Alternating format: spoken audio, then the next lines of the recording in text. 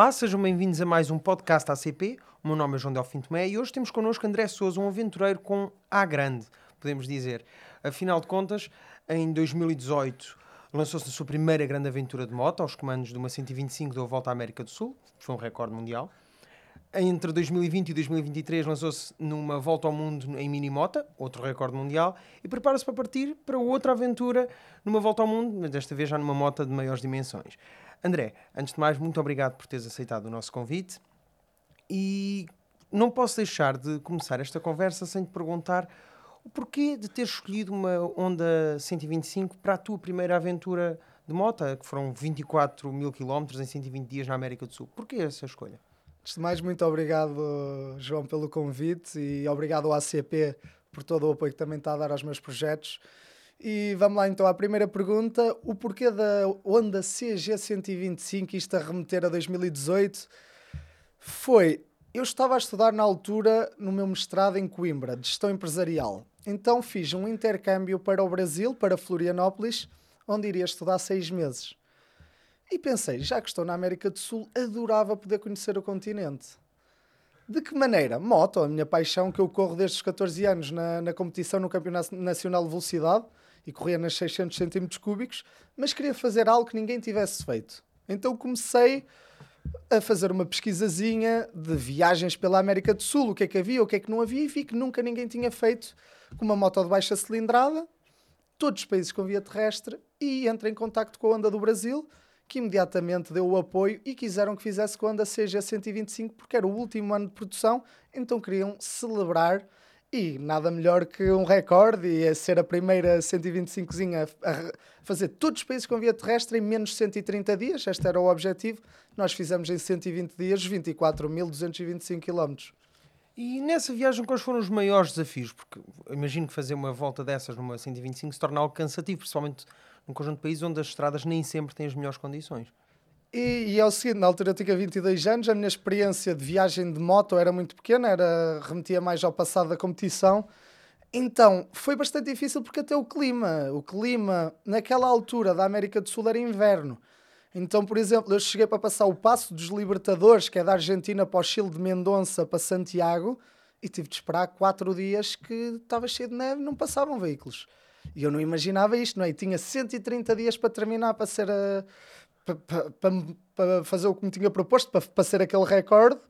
Então foi ali questões de logística muito complicadas, esta questão do clima. Depois houve situações como Venezuela. Venezuela estava basicamente numa guerra civil e eu tinha que passar porque era com via terrestre. Tinha de entrar na Venezuela. Como é que se entra num país que é proibido entrar? Tive que negociar aí, foi negociar com traficantes de fronteira. Porque eu entrei legal. A moto é que eles atravessavam caminhões em manifestações, não passava. O passaporte carimbavam que havia uma via humanitária. Então eu, para terminar o recorde, tinha de passar. Foi negociar com um miúdo de 18 anos, de arma na mão, para passar a moto. Eu tinha perdido tudo na Colômbia. 2 semanas antes, uma das malas abriu-se e caiu uma carteira, que estava a chover, eu guardei a carteira na mala, a carteira caiu com $750, que era o dinheiro que me sobrava para terminar a viagem em efetivo, em nota.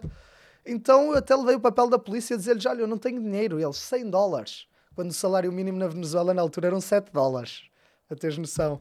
E aí negociei $50, até te vou dizer o valor, e a moto passou e correu tudo bem, que era 50-50, podia desaparecer, que eu entregava a moto e recebia do outro lado. Então, sempre há percalços. E essa aí houve 1/20 da volta ao mundo, da mais recente. Essa aí acho que é o ex-libris de aventura e de coisas más e boas. Exatamente, era precisamente para essa aventura que eu queria passar, porque no fundo esta aventura na América do Sul foi um prelúdio daquela que é a tua grande aventura até hoje. Foram 1000 dias na estrada, 80 mil quilómetros, 54 países, tudo aos comandos de uma mini-moto, uma Honda Monkey, que também tinha 125 centímetros cúbicos, mas capacidades particularmente diferentes da CG 125. E eu não posso deixar de perguntar, porquê que escolheste esta pequena moto?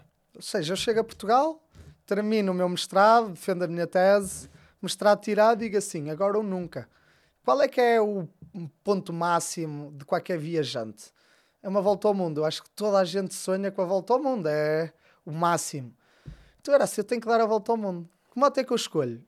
eu não queria que uma moto grande, porque aí seria básico, eu queria um desafio, queria ser pioneiro em algo. Então o que é que eu me lembrei? Vou pesquisar a moto mais pequena possível, eu quero provar, e o meu objetivo sempre foi provar que não é preciso ser rico e ter uma Big Trail, uma moto de alta cilindrada, para se poder conhecer o mundo. O que é que acontece? Encontro a Monkey, não havia registro de alguém que tivesse feito com uma mini-moto, sim, vai ser de mini-moto. E o objetivo sempre foi inspirar. E eu era assim, eu vou ter que conseguir fazer isto e provar que, basicamente, com 20 euros, que era o meu budget diário, com 20 euros diários e uma mini-moto, eu vou dar a volta ao mundo. E arranquei com 20% do budget que eu necessitava. Ou seja, depois os apoios começaram a acontecer. É o que eu digo, no dia-a-dia, nós vamos conseguindo. É como os problemas do nosso diário. Todos os dias tinha um problema novo, tinha que o resolver e agora preciso. E agora os apoios também começaram a surgir porque as pessoas começaram a se inspirar naquela aventura. E olha, passado 1000 dias estamos aqui neste podcast. A moto tinha uma alcunha, tu deste-lhe uma alcunha. Podes partilhar connosco qual era? Super Tramoço. Porquê? Há alguma coisa mais portuguesa que o Tramoço? Primeiro era amarelo e depois o Tramoço só existe em Portugal. É super tradicional nosso e nós nem nos lembramos. Então era assim, vai ter que ser o Super Tramoço Super para dar aquela imponência de moto potente dos seus 9 cavalos e velocidade média de 50 a 60 km/h. E isto tudo deu-se durante a pandemia. Começas em 2020 até 2023. Quão difícil foi dar a volta ao mundo num mundo que estava fechado? Aí é que está, e estava previsto arrancar a 25 de março, exatamente 15 dias antes, ou seja, depois de fecharem tudo. 15 dias da minha partida, é o primeiro lockdown geral em Portugal e na Europa toda e no mundo. E eu prometi uma coisa, que era, a partir do momento que abram as fronteiras com Espanha, eu vou partir. Porquê? Tinha tudo, eu tinha os patrocinadores, na altura até tinha uma banda já contratada para o evento. Agora, se agora com tudo construído, não vou desistir, nem que fique, o tempo de ficar pela Europa, vou. E assim foi, uma viagem que era para durar 2 anos, atrasou-se, as contingências eram muito grandes, os testes de Covid trouxeram custos muito mais elevados, que na altura era a 100 euros cada um, documentos que os países pediam, que cobravam por estes documentos que antigamente não estava incluído no meu projeto inicial, não é? No meu orçamento. Ou seja, tudo mudou, mas tornou a viagem também muito mais épica. Toda, não é? Para além de ser uma volta ao mundo, ser a primeira pessoa a dar a volta ao mundo de minimoto, ainda foi numa pandemia, na maior pandemia do século, não é? Que com as contingências, para teres noção, eu arranquei de Portugal e ia para este. Cheguei à Turquia e mudei a rota toda, enviei a moto para os Estados Unidos e fiz a volta totalmente ao contrário do que estava a fazer. E quando cheguei à Turquia já tinha a volta ao mundo feita, não é? Uma circunnavegação. Depois, tudo o que eu fiz até voltar à Espanha para entrar em África já foi repetido. Ou seja, dei uma volta ao mundo mais uma Europa.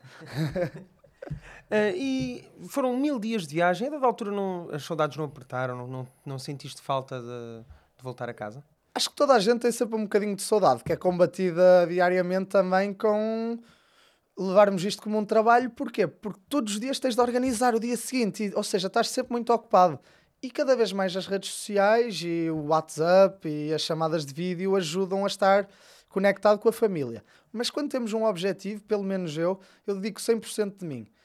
E por mais saudades que tenha, se eu me comprometi com um objetivo, eu ia até ao fim. E nota-se neste livro que temos aqui, que eu escrevi com a Leia agora, demonstra muito isso, que é aquele tudo ou nada, tenho que conseguir fazer isto.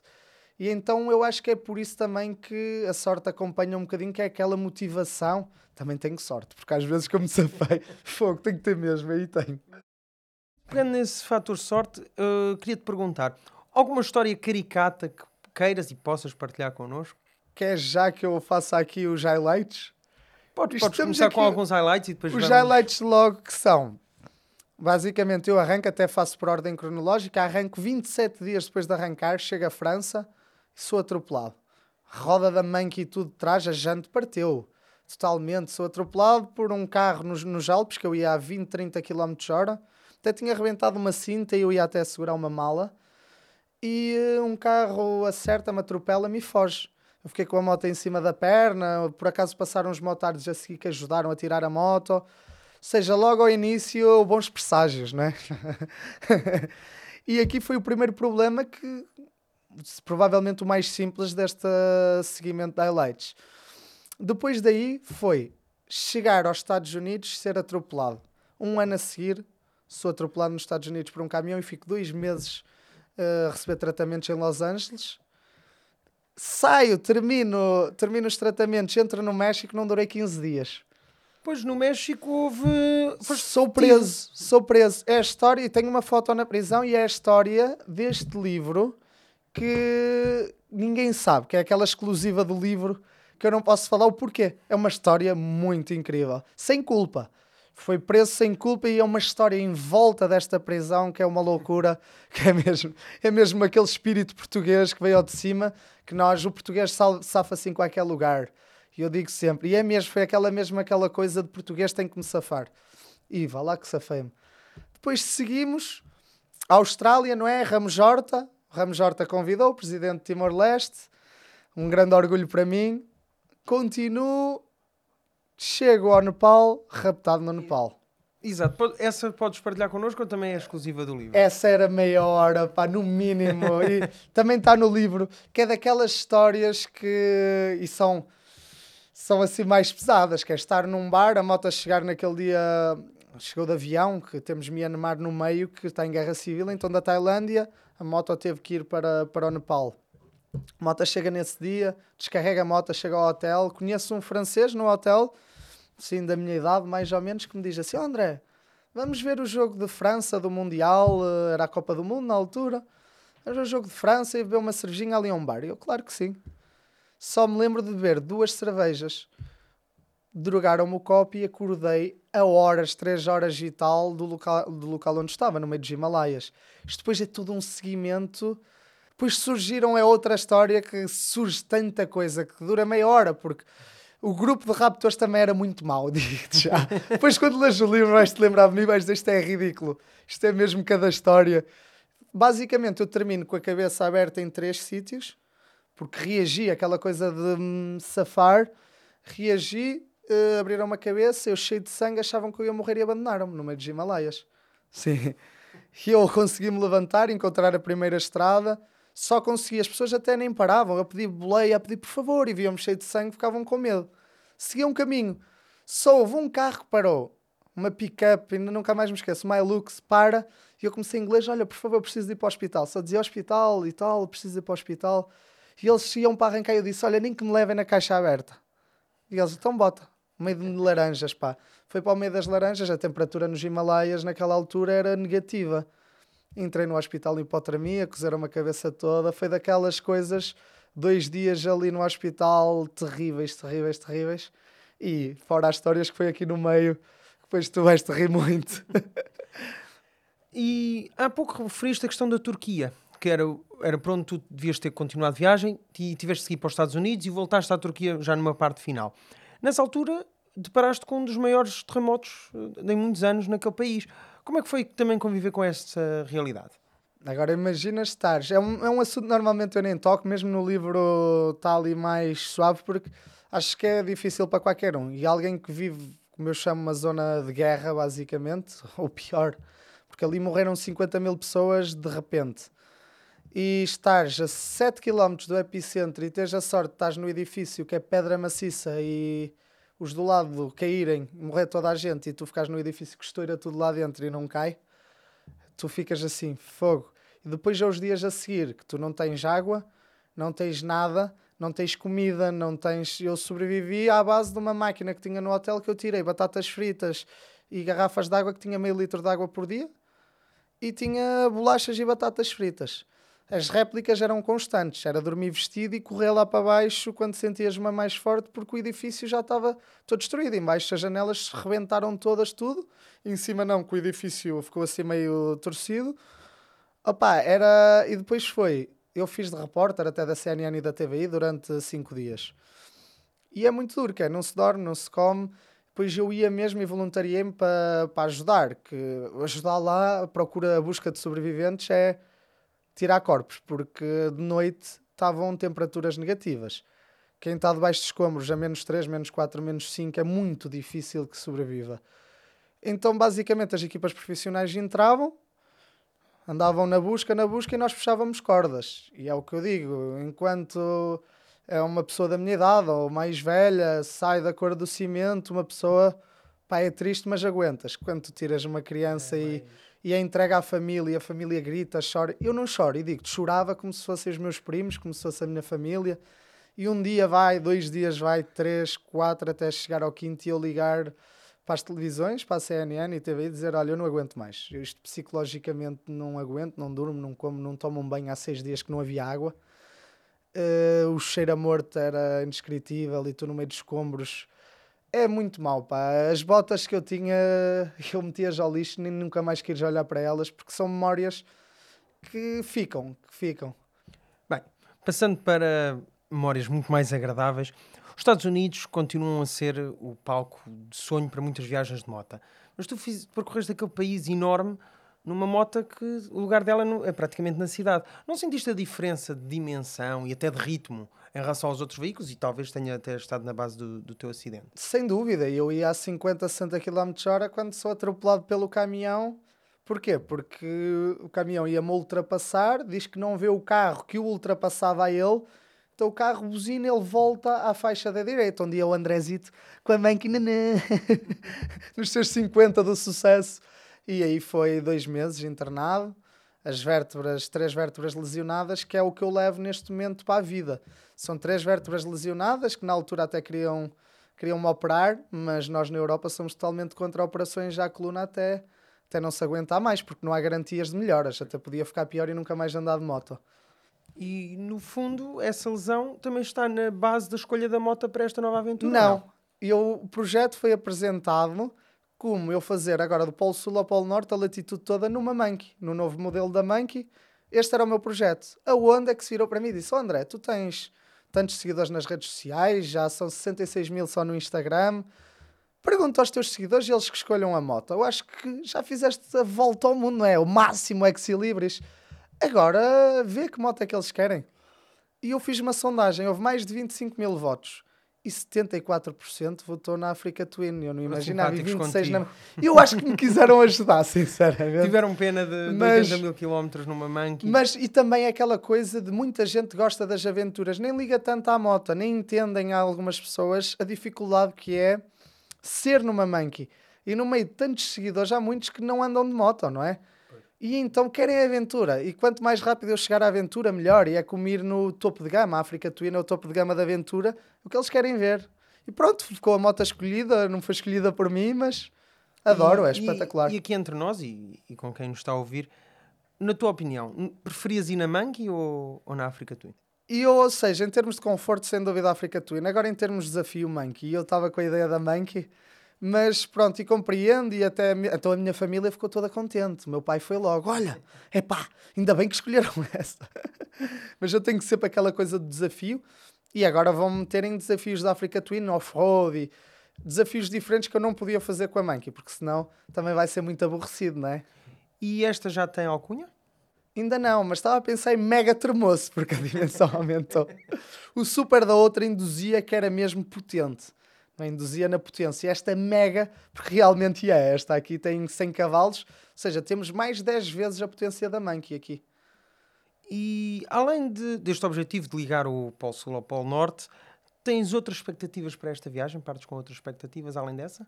Ou é só mesmo ir à aventura? Isto é a primeira etapa. O objetivo depois é continuar pelo mundo.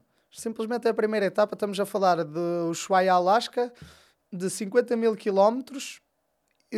São... um ano e meio, porque vai depender dos climas, porque há alturas que o Alasca tem menos 40 e não é possível mesmo entrar, sem um veículo próprio para a neve, portanto vai depender, mas a expectativa é grande, porque é o meu continente, são os meus continentes favoritos, dependendo da cotização de continente ou subcontinentes, se quisermos dizer assim. Então eu sou apaixonado pela América Latina e tenho uma muito boa impressão agora dos Estados Unidos, que nós, como europeus, normalmente temos aquela ideia mais aquele nome que veio de American Idiot. E nos Estados Unidos foi dos países em que eu fui melhor recebido. Eu acho que saí com mais dinheiro que ao que entrei. As pessoas viam-me almoçar, pagavam-me o almoço, davam-me dinheiro na rua. Tipo, ei, brutal, que projeto. Tal. Super, convidavam-me para dormir em casa delas. Motoclubes super unidos, recebiam. As cidades grandes é o que eu digo. Eu acho que em todo lado no mundo, não é? Cidades muito grandes, nunca temos esse acolhimento, sim. Mas tudo o resto, todo o sul, e eu fiz 13 mil quilómetros lá nos Estados Unidos. Foram-se 3 meses de viagem, mais 2 de tratamentos, portanto foram, acho que, se não estou em erro, 24 estados dos Estados Unidos. Portanto, conheci um bocadinho para poder dizer que é brutal. E entre os Estados Unidos e a América do Sul, tu sabes bem, há ali o México.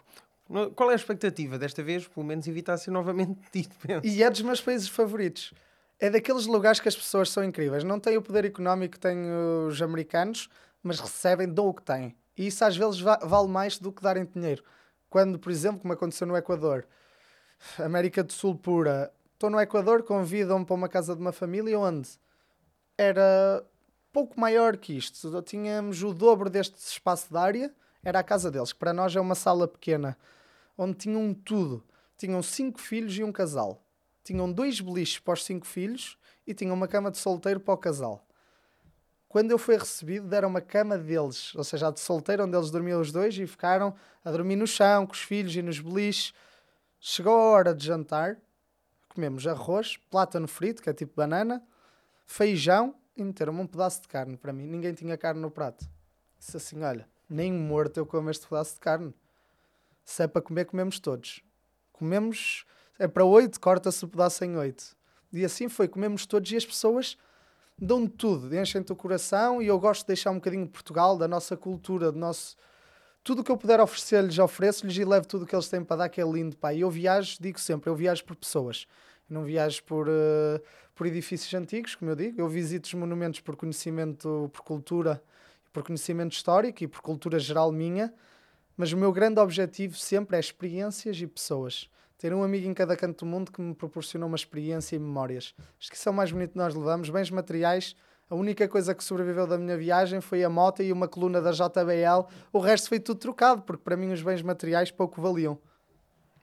Bem, para já fica realmente uma ideia fantástica, que é levar mais do que os bens materiais nestas viagens. E para terminar, vais revisitar vários destinos que já conheces bem, principalmente na América do Sul, suponho que já conheças muito bem. A qual deles pretendes dedicar mais tempo? Algum sítio que queiras ir revisitar? Ou, por exemplo, ir conhecer que ainda não tenhas tido a oportunidade de conhecer?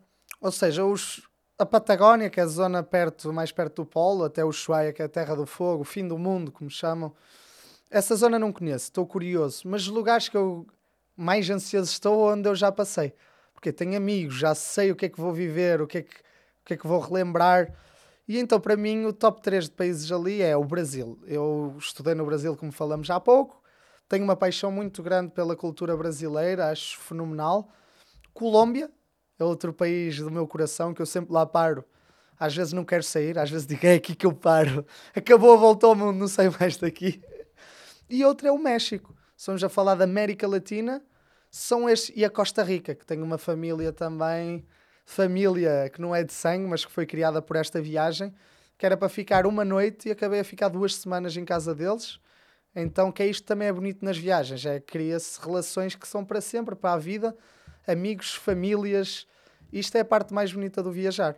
No fundo, mais do que destinos, queres revisitar pessoas. Sem dúvida. Essa é realmente a mensagem. E é este o livro que conta todas as aventuras. E tenho um bocadinho de tudo, tenho um bocadinho de cada continente, destas histórias todas que falamos hoje, as peripécias, muitas que não foram aqui contadas e que são exclusivas do livro. O que eu digo, a da prisão é aquela mesmo que toda a gente está ansiosa por saber, pois temos muitas outras assim especiais que foram guardadas na Indonésia, de inundações, uma história mirabolante, para conseguir estar com Miguel Oliveira na corrida dele e conseguir lá chegar. E basicamente é isso, e é aquele perpetuar de uma história, e toda a gente também pode seguir pelas redes sociais do Ride That Monkey, que é o Instagram do projeto, que acompanha todas estas peripécias, tem lá tudo guardado desta viagem. A nova vai seguir ali, também vamos ter canal do YouTube Ride That Monkey, para todas as semanas as pessoas seguirem o dia-a-dia do que é uma volta ao mundo, como é que eu durmo na tenda, no meio do deserto, como é que eu conheço as pessoas, como é que eu encontro um lugar para comer, como é que se vive com um budget de 20 euros por dia. Basicamente é isso, e agradeço imenso o convite, agradeço imenso ao ACP por se juntar a estes projetos que são diferentes e que são pioneiros, são únicos no mundo, e muito orgulho em ser português e ter o apoio do maior clube português, do Automóvel Clube Portugal. O meu muito obrigado. Obrigado pelo convite e obrigado a todos que estão em casa a ver-nos e a ouvir-nos. Muito obrigado pela tua presença. Da minha parte, resta-me apenas desejar-te toda a sorte do mundo nesta próxima viagem e que corra tudo bem. Nós, com certeza, nós e quem nos está a seguir em casa, com certeza vamos acompanhar de perto esta nova aventura. A quem nos está a ouvir, quero agradecer e recordar que podem ouvir este e outros podcasts em Apple Podcasts, SoundCloud e no Spotify, além de que podem seguir os nossos vídeos também no nosso canal de YouTube. Obrigado e até à próxima.